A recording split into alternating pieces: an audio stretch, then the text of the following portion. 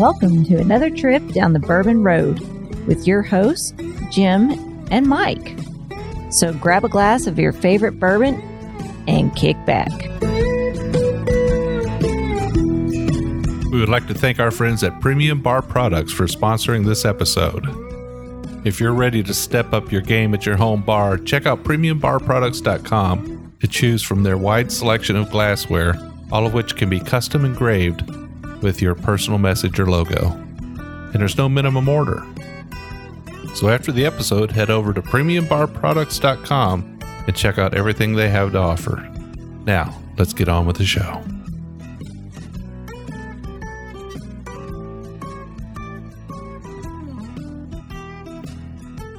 Hey, this is Big Chief from the Bourbon Road, and I'm here in Oklahoma City, Oklahoma today. Flew out here, spending the weekend with my baby brother. He works out here after he retired from the Marine Corps. So we thought we would sit down and do a little tasting for him. We went out and found a couple of bourbons, one local and then one from our home state of Texas. We thought that'd be nice to try. But the one we're going to start out with, Mitch, is Puget Town from down near Broken Arrow. Here is, I guess that's southeastern Oklahoma. So this right here is a really young bourbon, less than 2 years old. It's 80% corn, 10% rye, and 10% malted barley. It really looks light in the bottle, everybody. It's a young bourbon, $50 MSRP at the distillery, and I found it over here in Oklahoma City. Not bad looking whiskey, young still, but craft distillery. You would expect it to be youthful and stuff. It gets pretty cold up here, right? It does get pretty cold. We've had a pretty rough winter. Yeah. And lots of snow, so. Is that flat wind blowing across Oklahoma? Yeah, just a flat wind because there's no trees, yeah. Well, that would make it young. Well, let's nose this thing. What are you getting? In all honesty, it smells like a Coke, like a Coca-Cola if you had it open, if you were sniffing over the top of it. All right. Like that sweet smell you get from a Coca-Cola.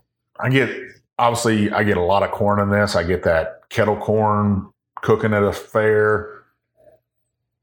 Not a whole lot of rye on this. Maybe it's just because it's got that 10% in there. What are those? Corn Puff cereal. You know what I'm talking about? Pops? Yeah. I think are they called Corn Pops? Yeah. I get that Corn Pop cereal smell. A lot of youth on this. Not a bunch of alcohol. This is 90 proof. They have this in single barrel too. That's $100. I didn't want to pay that much for a single barrel for $100. It's less than 2 years old. If it was like 8 years old or something like that, I might pull the trigger on it. But that's what I get out of this. Corn Pops, young corn, a lot of corn. Yeah, I can smell the corn. I was trying to pick up anything else on it. That's what I get. It's that sweet corn cereal, Cracker Jacks, anything like that. Kettle corn. Well, let's taste this thing. Cheers.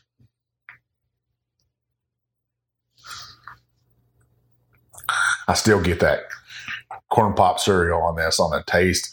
Super sweet. Kind of rolls back on your tongue a little bit.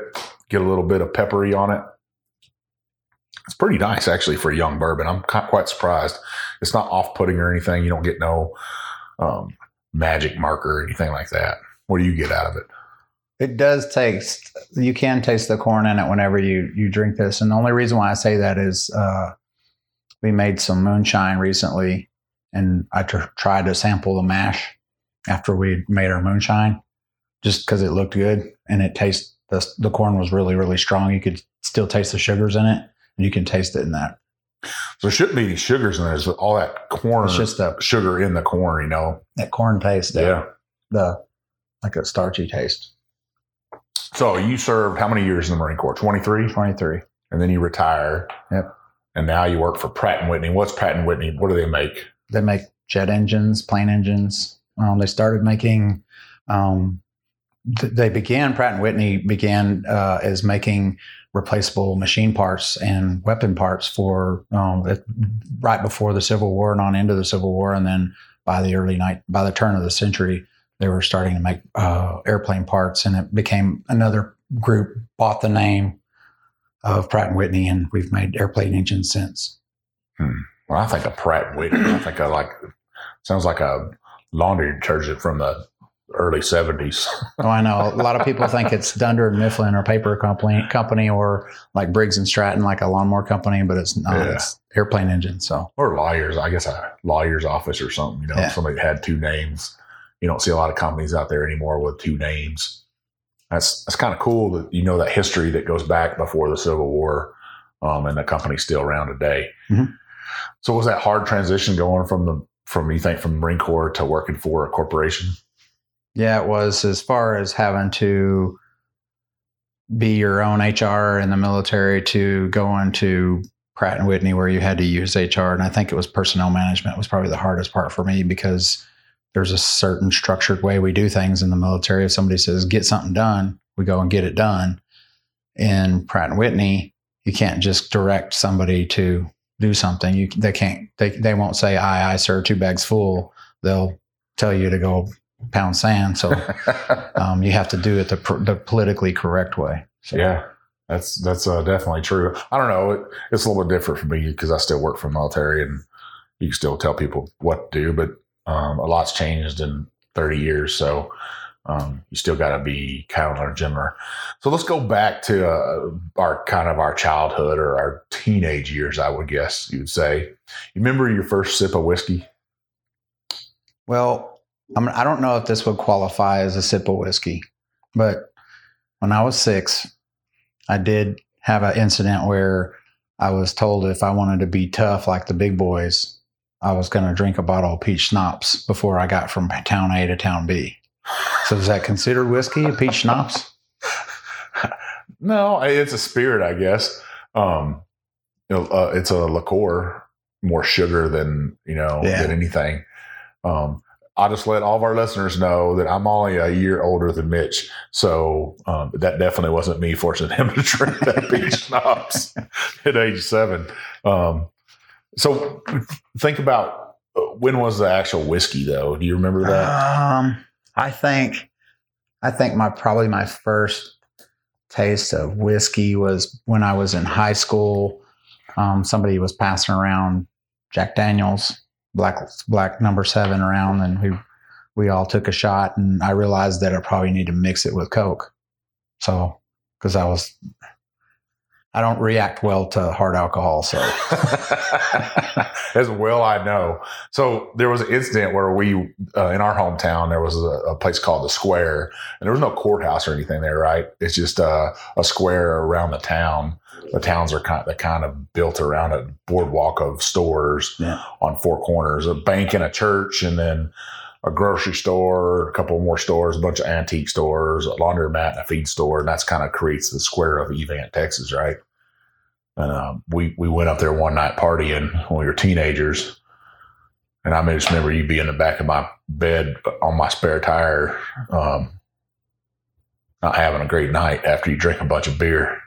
Yeah, I vaguely remember that because all I did is work. I mean, there's nothing to do in Evant except to fry fish on Friday night and drink. So I worked a lot. I mean, because that was the one thing that, I got addicted to money. But that one time that I was off, I remember somebody showed up with Keystone Light to the Square, and we all got obliterated. And by the end of the night, Mike didn't tell you about this part, is the law showed up to the Square, and all of a sudden everybody starts putting beers on tires, and that's not my beer. I don't know who was drinking that beer. And somehow I escaped the getting a minor in possession. And after all was said and done, and the law got through getting everybody citations, everything, we all decided to drive home drunk. They just told us to get home. They just gave us MIPs, but they told us to get home. So I ended up in the bed of Mike's truck. Now, I worked at the Cowpoke Cafe, and I always got free hamburgers there, and it was a huge hamburger. So I ended up finding most of my hamburger and his spare tire in the bed of his truck as we rode home. Oh, Jesus. So I think I told that story about that night before on the show. Only people that got minor in possession that night and distributing to minors was me and my best friend Larry.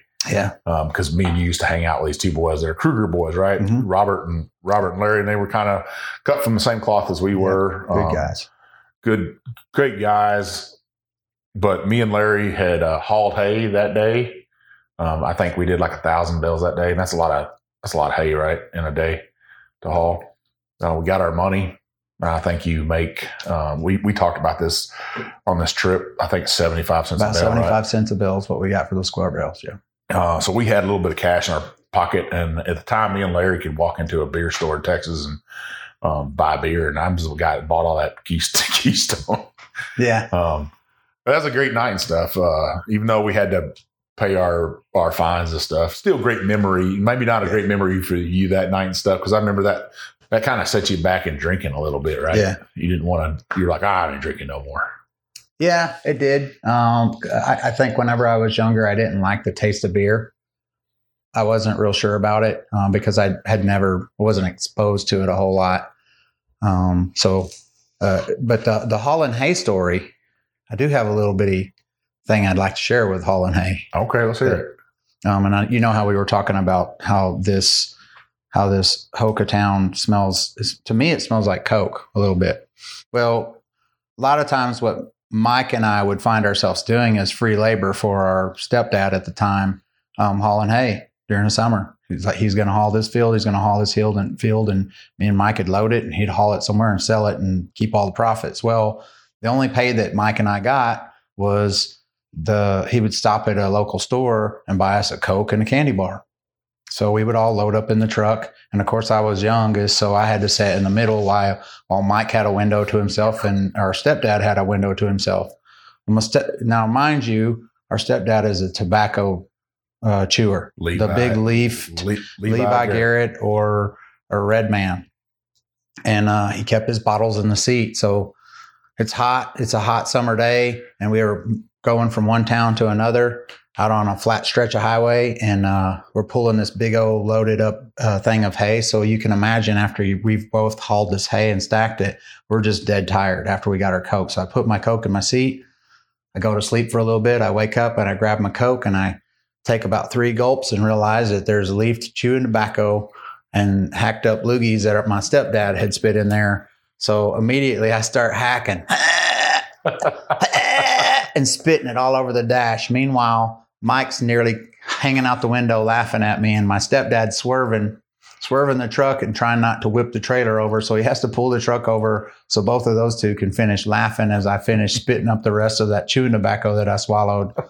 So lesson learned there too. I think that broke me from drinking sodas for a while as well. So that's not bad. I mean, that is a bad memory or a good memory. You laugh about it today and stuff. We all have memories like that. I can remember in high school that not Larry, but Robert and me would take your truck because I didn't want to take my truck. And we would go, we'd procure whiskey from different locations, from hunting camps. And I called him my little whiskey running buddy. And that's kind of where I got my, I guess, taste for whiskey. And I had some of those moments too where I drank too much whiskey in high school, but I still had that taste for whiskey and a love and respect for it. I didn't learn until later on that you just don't drink it straight out of a bottle and started mixing it. And today you still drink whiskey, right? You drink it. How do you drink your whiskey? Well, what I do now, and I have a taste for Gentleman Jack. I like that sweet taste that it has, and I know that it's probably mixed with something, but it has a nice sweet taste to it. It's not and I don't want to offend any whiskey drinkers out there, but Jack Daniel's number 7 to me tastes like it's been filtered through charcoal. It just has a really strong taste for me. So I found that Gentleman Jack is a lot smoother taste, but what I'll do sometimes is I'll cut it with Coca-Cola, and I'll get one of those solid balls of ice and drop it in a cup and drink it. And it's wonderful. So I think that probably does offend some whiskey drinkers, like the purists, the whiskey nerds, as I like to call them, people that think they are better than they are. But truth be told, the master distillers, the distillery owners, they don't care how you drink your whiskey.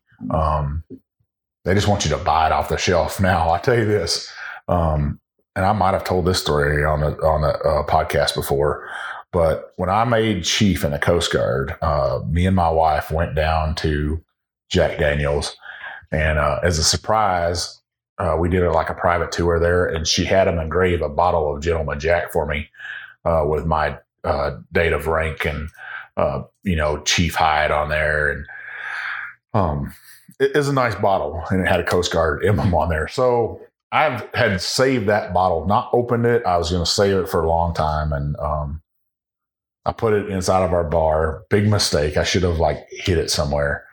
But we were out of town. I don't know where we were. We were on vacation in Mexico, I think, and you needed a place to stay in St. Louis.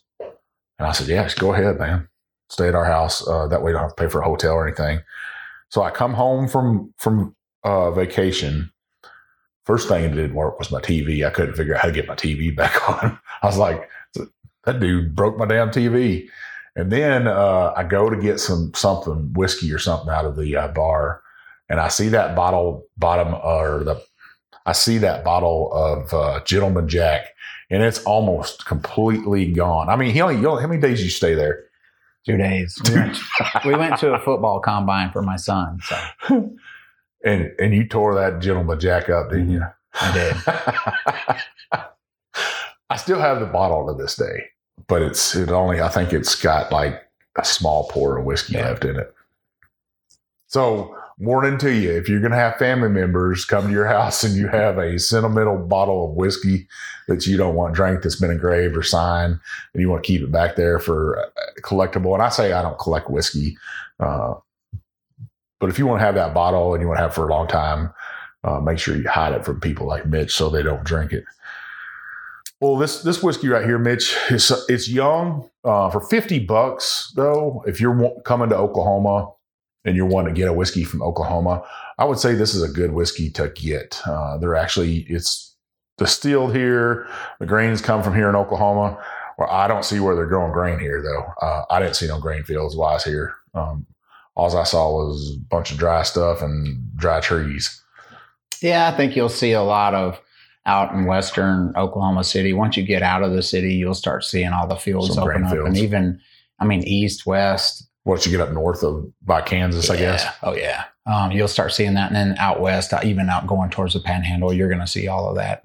Good farm country out there. But Oklahoma City, most of it is sucked up by buildings and stuff. So there isn't a whole lot of agriculture that you'd see here. And there's also crop rotation. You got to remember, we were the part of the center of the Dust Bowl.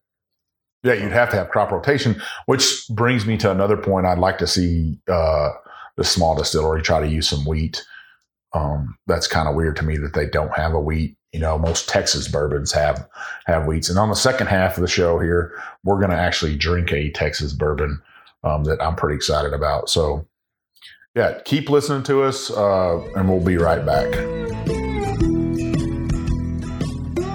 Well, you can't drink whiskey without glassware, and Mike and I are extremely pleased to have a sponsor like Premium Bar Products. Premium Bar Products offers direct-to-consumer the finest whiskey glasses, cocktail glasses, and bar tools with your own personal engraving. You can write anything you want on these glasses, anything from a company logo to a personal statement, and there are no minimum orders. Their direct consumer platform offers you the opportunity to purchase small quantities of your favorite glass shapes that enhance the pleasure of enjoyment and drinking a whiskey and make it all very positive. They offer the absolute finest trending and handmade glasses, as well as a comprehensive range of styles, and all of their items have been designed with purpose, practicality, and longevity in mind. So if you're a bourbon or whiskey group and you need custom logos, you need to reach out to Premium Bar Products. If you're an individual, you just want a few for your bar to impress your friends, to give out as gifts, you need to call Premium Bar Products. They need to be your one and only source for custom glassware. I can tell you right now, the Bourbon Road, that's who we use. Janie and Carson and the team there at Premium Bar Products will take care of you. They'll treat you like family, and they'll take care of you with every order. All right, listeners, we're back for the second half of the Mike and Mitch Storytelling podcast. No, seriously. I'm just hanging out here with Mitch today, my baby brother here in Oklahoma City, Oklahoma. And on the second half of the show, we're actually going to taste a bourbon out of Grapevine, Texas. They've recently moved the distillery over to Palestine, Texas, in eastern Texas. Grapevine's up around the Dallas-Fort Worth area. But this is Tawa Cairo, 4-grain whiskey, a bourbon whiskey there. This is a little over 2 years old, which for a Texas whiskey is not a bad age. Now, this is like Coca-Cola color, right? It's dark amber, real beautiful. The mash bill on this is 65% corn, 11% wheat, 11% rye, and 13% malted barley. This is all distilled, produced and barreled in Texas. All the grains come from Texas, which I like. Being our home state, you know, it's always nice to take a chance to try something new out of there. I'm always big on the Texas whiskeys. So what are you getting on that nose? All right. So I got a couple different flavors here. I got like buttered caramel, and oddly enough, if you've ever opened up like a sour grape, like a wine, you kind of get that smell like a really strong sour grape smell. Not sour like in that a sense, but like if you made a wine out of those really tart grapes. Yeah, I'm getting some burnt sugars on this. Like if you almost try to make some caramel in a pan. Yeah. If you're cooking some kind of dessert, like a creme brulee or something. Little bit of corn on here. I like that they kept it lower and they went with that 4-grain. Some of that softness with the wheat.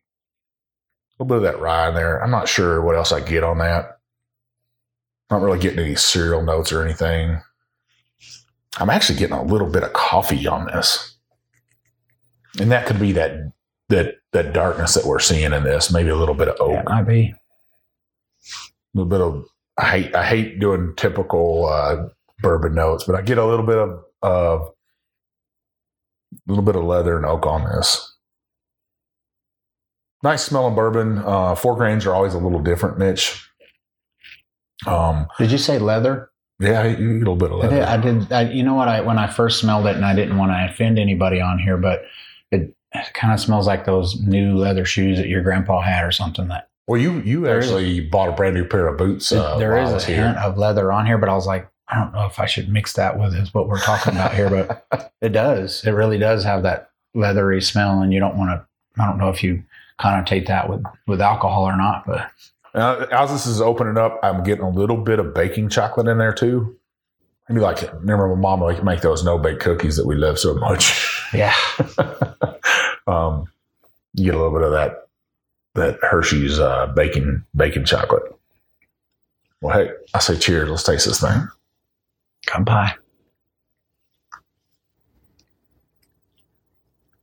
Wow. That is super good. I actually get a little bit of pecan pie with that. Just that corn sweetness is coming through, the softness of that wheat. Just a hint of spice like white pepper. Now it does, to me, I get a chocolatey taste, but it's actually really smooth. Normally alcohol has a bite whenever it hits my tongue. And then when it hits the back of my throat, but this one right here, it's pretty smooth because I'll let it set on my palate for a little bit, and it's really, really smooth going down. It's not bad.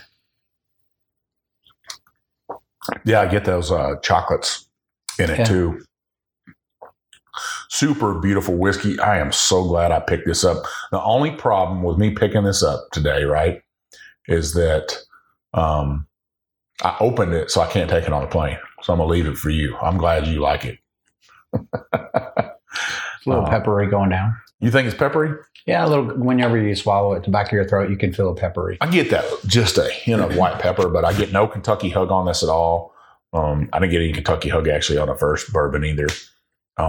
This bottle is a little different too. It's not round. It means it's got a round shape to it. It's not round. It's kind of flat on the sides though. But I haven't seen a lot of bourbons out there like that. Yeah, like a banjo maybe. I could get that. So you're not actually, we were talking in the break about childhood memories, and you live up here in like Tornado Alley. Yeah.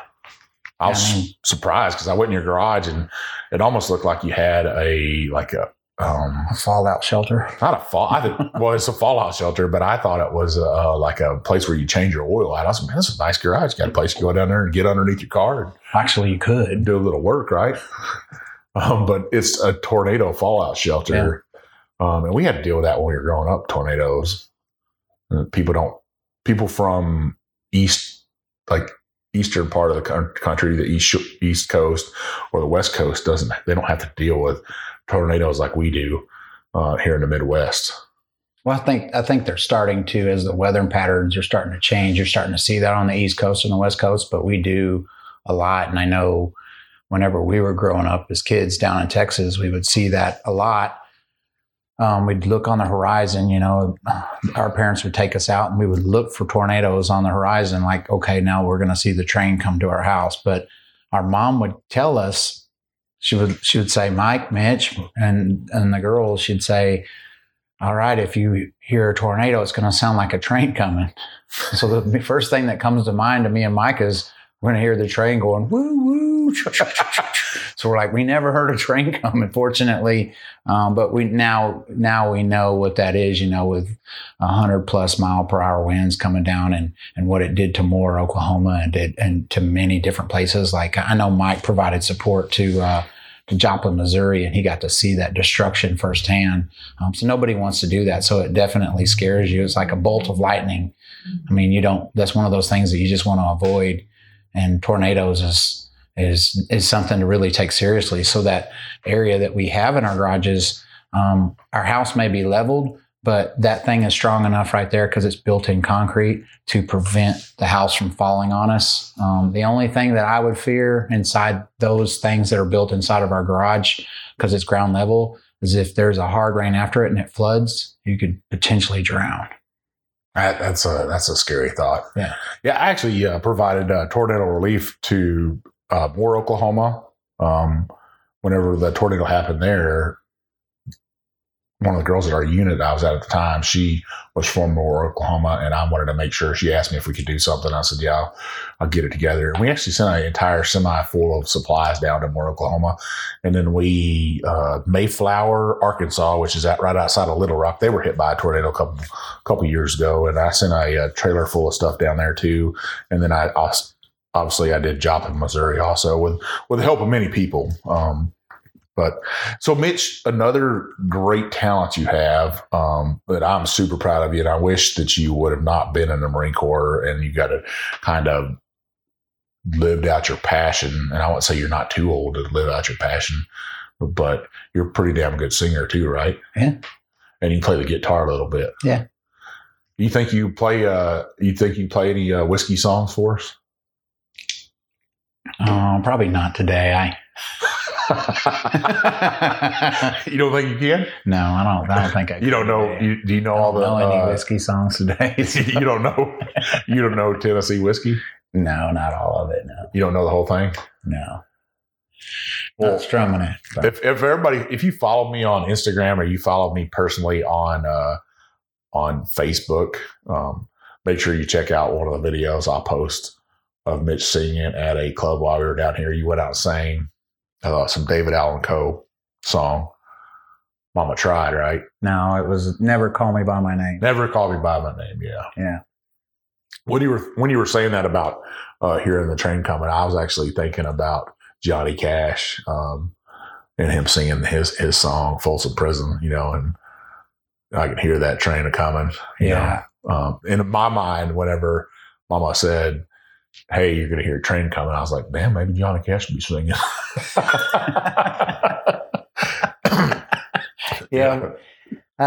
I always try to interject Mike into whenever I'm singing. And generally, whenever he comes and visits, we sing Pancho and Lefty together. But yeah, there wasn't enough whiskey. I felt pretty good that night. I'd say by the end of the night, both of us had major heartburn going on. I don't know what we ate. We ate some barbecue that earlier in the day, and maybe that's what it was. But I don't know. That bar was super packed that night here in downtown Oklahoma City. You can go downtown, beautiful area. You got a Riverwalk area. Yep. It's kind of like San Antonio, a small scale version. Smaller scale version of it. Still really nice and a nice place to visit. Kind of shocked me that was downtown. I wasn't expecting. I was just kind of expecting a big city center. And I would like to see Louisville, Kentucky or Lexington, Kentucky do something like they do on the Riverwalk, or they got in Fort Worth, Texas. Dallas is supposed to be like that now. Cities are turning their downtown areas into a place to visit. I'd like to see more of that in Louisville, Kentucky, but you never can tell. The Urban Bourbon Trail's coming back there. It was nice to find these 2 bourbons on a shelf here in Oklahoma. It was kind of shocking. And then I found a bunch of other little allocated bourbon, actually. I found a couple bottles of Weller 107, around $80 a bottle for that. A little over, but not too far over where I didn't feel bad for paying for it. And I actually found some Elijah Craig Barrel Proof, which was a shocking to me, right at MSRP at $65. So I was over the moon for that. It was nice. We had opened a Weller 107 the other night and let our baby sister taste some of that. I don't know if she even tasted any. She wouldn't taste it. I think she's allergic to alcohol. She'll turn red. So she turns redder than the label on the Weller 107 here. So yeah. Well, this is actually a really decent whiskey. You got to go on the interview where I did at Balcones episode, and you come pretty much stumbling out of that place because they just poured the whiskey for us. Poured the whiskey, treated us great. Even after the episode was over with, they took us outside to their hospitality tent at the time they had outside, and gave us a bunch of drinks out there. We were just having a good time over there. But it's nice to see these expressions coming out of Texas like this. And I will tell you, people, that if you're not picking up these craft distilleries, if you're not picking up these bottles and trying them at least once and sharing them with your friends, you're missing out. This, to me, is a very special bottle. 90 proof. It doesn't drink like a 90 proofer. It's actually 96 proof. It doesn't drink like that. I would say it drinks right in the 100 range, but it's not super hot. Very drinkable, nice, easy sipper.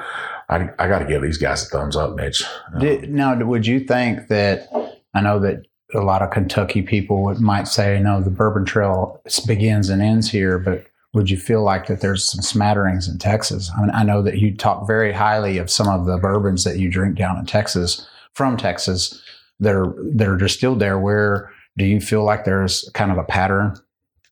It's not I wouldn't say it's pattern. The Texas whiskey trail is growing, and the whiskeys there are gaining more respect.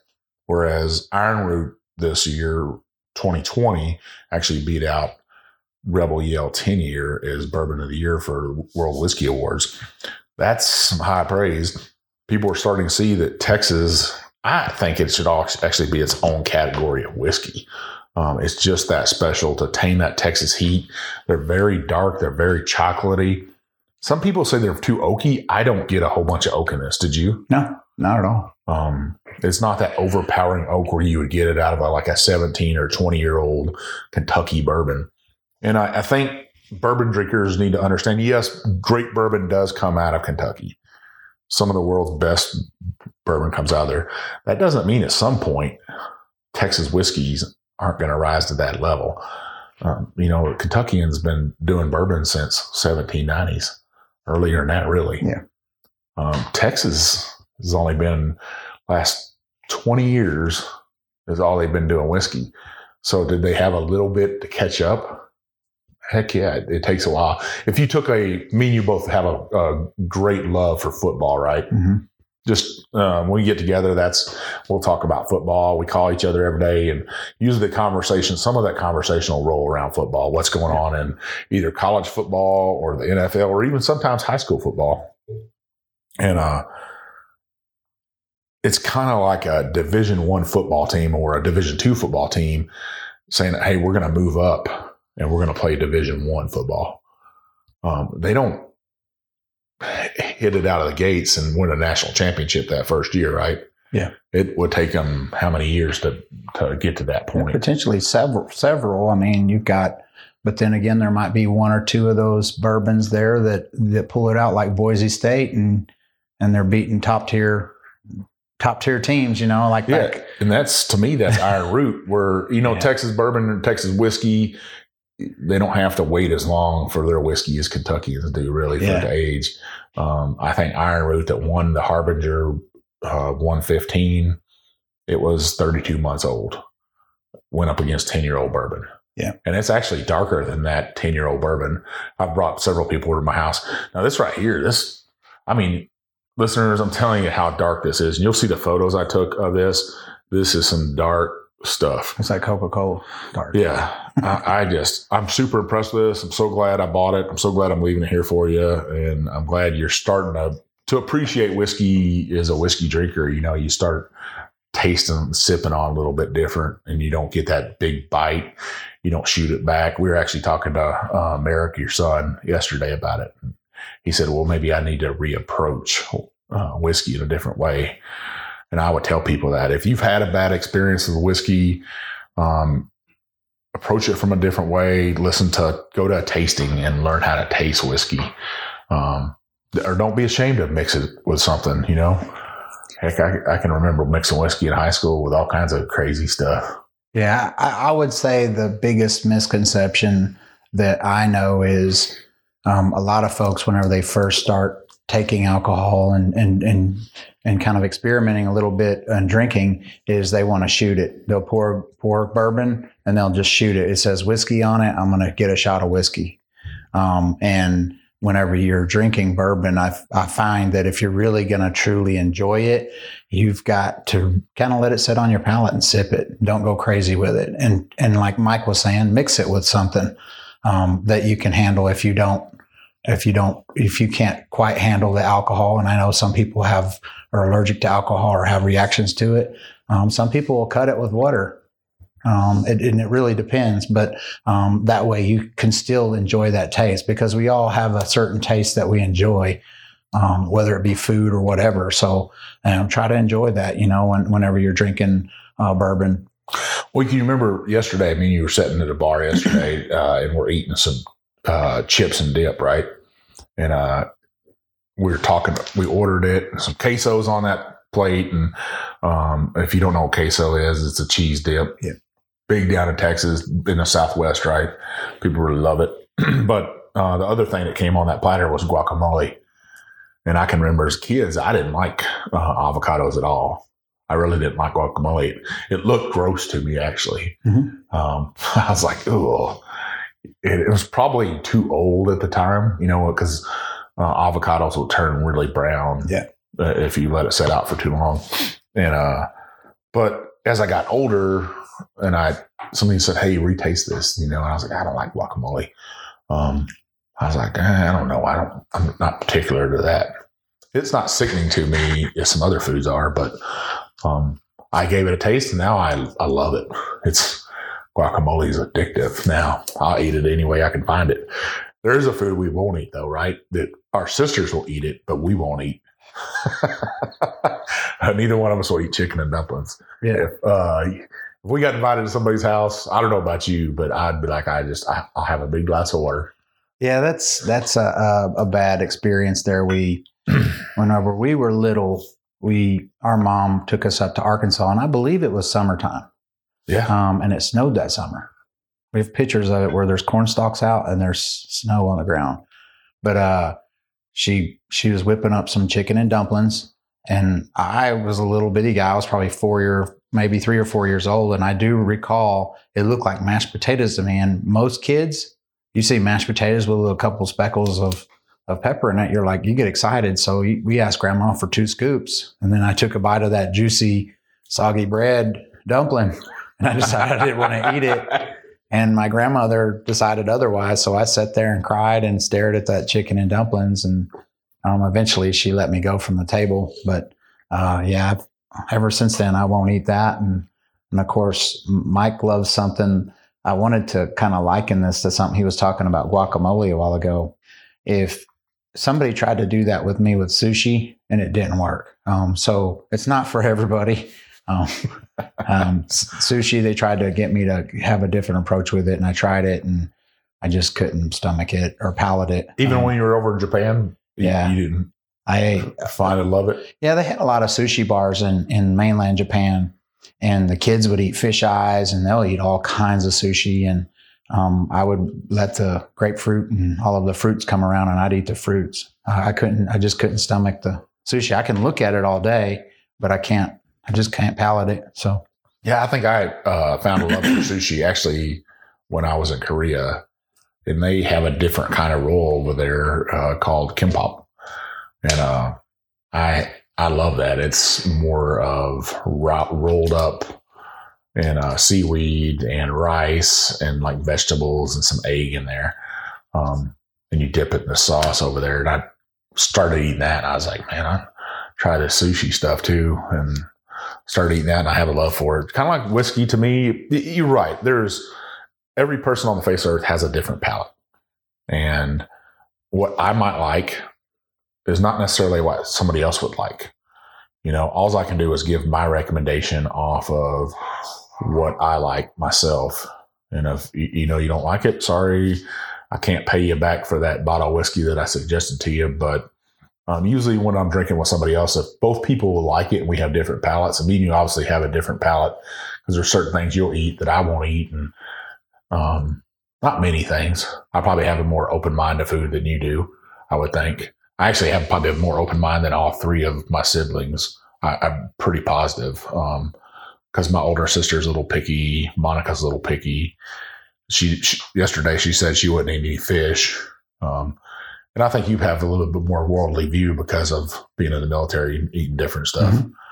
But my eyes are just like, I'll eat damn near anything. Yeah. Maybe that's why I'm 4 or 5 inches taller than everybody else.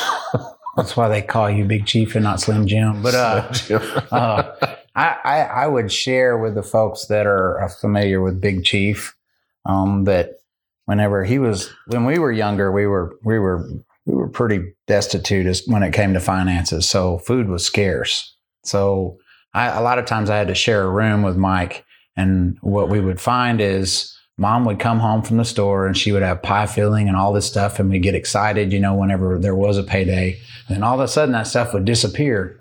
We're like, where is all that stuff? And then lo and behold, whenever we finally did clean our room, we'd find the empty pie filling cans and everything inside of Mike's closet. So he would snack up that stuff. I shared a story with you in an earlier segment and about getting that Coke and that soda pop. Well, there were times where sometimes we had to share a candy bar. And what Mike would do is he would lick the whole candy bar and then offer me some like I was going to take it. So nobody wants a kerosene covered candy bar. So you just kind of go without and you pout and walk away like you licked that candy bar and it was supposed to be shared with me. So, I would say that Mike doesn't shy away from too much food, but if you're around him with food that he likes, just be wary. Well, I wouldn't say that. I'd say I remember that time with candy bar that we had to share. And both girls got a candy bar. They got their own candy bars. Our mom just had enough money for one candy bar. Now, a lot of people think, oh, that's horrible, right? But you're right. We were just dirt poor. Some people might look at us today and say, oh, you came from money, or you came from this, or you came from that. And that's the one thing I'm so proud of you about is, we could have easily been in different situations in our life, both of us. But we picked ourselves up from our bootstraps. We both joined the military, and people were like, "Oh, you had it so easy joining the military." And I was actually talking to you about this. It's not like an inner city kid where there's a recruiting office that's right around the corner from you. We had to actually make an effort to find a recruiter, drive like 90 miles to the recruiting office, right? Yeah. We never looked back.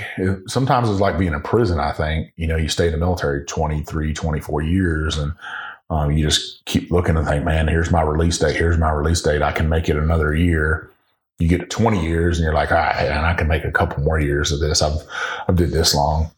But we made it ourselves, came from dirt, nothing. And actually, you have a photo that I gave you in your spare bedroom of me and you as little kids, and you can almost see how poor we were in that photo. Like just skinny as rails, little bitty guys. I think we were probably 10, 11 years old in that photo. And neither one of us are small men today. And that, I would say the military gave us that. They gave us that work ethic. Not so much because we also talked about our stepdad and something good that he gave us. I think it was just that we had to work. We didn't have any choice. So, yeah. I always liken it to that movie Holes. Those kids had to go out there and they had to dig them holes. And what he said is that the kid asked, what does it do? And he said, it builds character. And I think what it did for us, even though we did a lot of free labor, we learned a lot of trades. We learned Mike he's an extremely good welder. I know that he's probably out of touch with that now, but he was in high school. I mean, I bragged about it, and was in awe with it. But we also had, building fence, building barns. We had that craft, working around the house and helping people, hauling hay. We knew some of those things, as far as when it came to farming and stuff. But one of the things that we kept in mind, because a lot of kids will say, well, here's that security, is I'll just stay here the rest of my life and I'll do this hard labor. Well, what you've seen these two farm kids, we realized that life exists beyond the city limits of this town. And we picked up and said, you know what, I'm going to take a chance on this and go out into the military and see the world and have an experience. And we took advantage of that.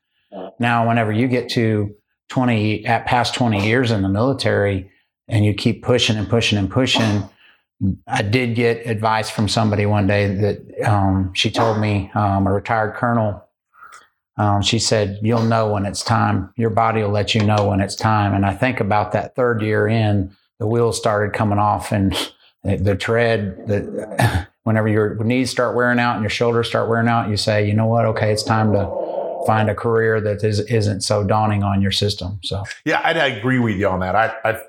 I think at that 20-year mark, the wheels had already come off. I was probably running on four flat tires.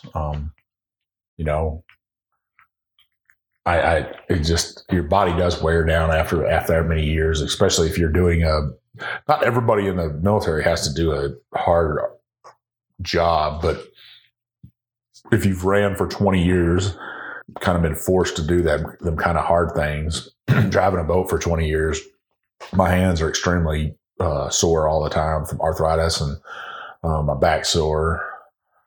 I'd say I was 6'5" at one time, but I've never been 6'5". 6'3", but still, I still hurt every day when you wake up and stuff. And but I'm still proud as I can be of you and your military service, and it's just a joy to come down here to Oklahoma, sit down, drink some whiskey with you. We drank just a little bit of beer too, though, didn't we? Yeah, just a tad bit of beer. We had a good time down here. Got some great whiskeys to bring back with me. Just a follow up on the two whiskeys you drank. One from in here in Oklahoma, Hoochtown. I think that's how you say it. I don't know. I called the lady. She kind of explained it to me a little bit. The owners were supposed to call me back. Hoochtown. I think that's how you say it. 90 proof, $50 for the bottle. Probably more of a mixer for me right there. $50, that's hard to do. But if you from Oklahoma or come to Oklahoma, you want to get Oklahoma whiskey, I'd say pick that bottle up. You're not going to go wrong. The second whiskey we drank, second bourbon out of Texas, Tawa Cairo.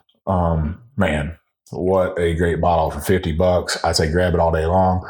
We actually have a cast strength, and I'm going to be bringing that back to Kentucky. Me and Jim are going to be doing a review on that. So make sure you look for that.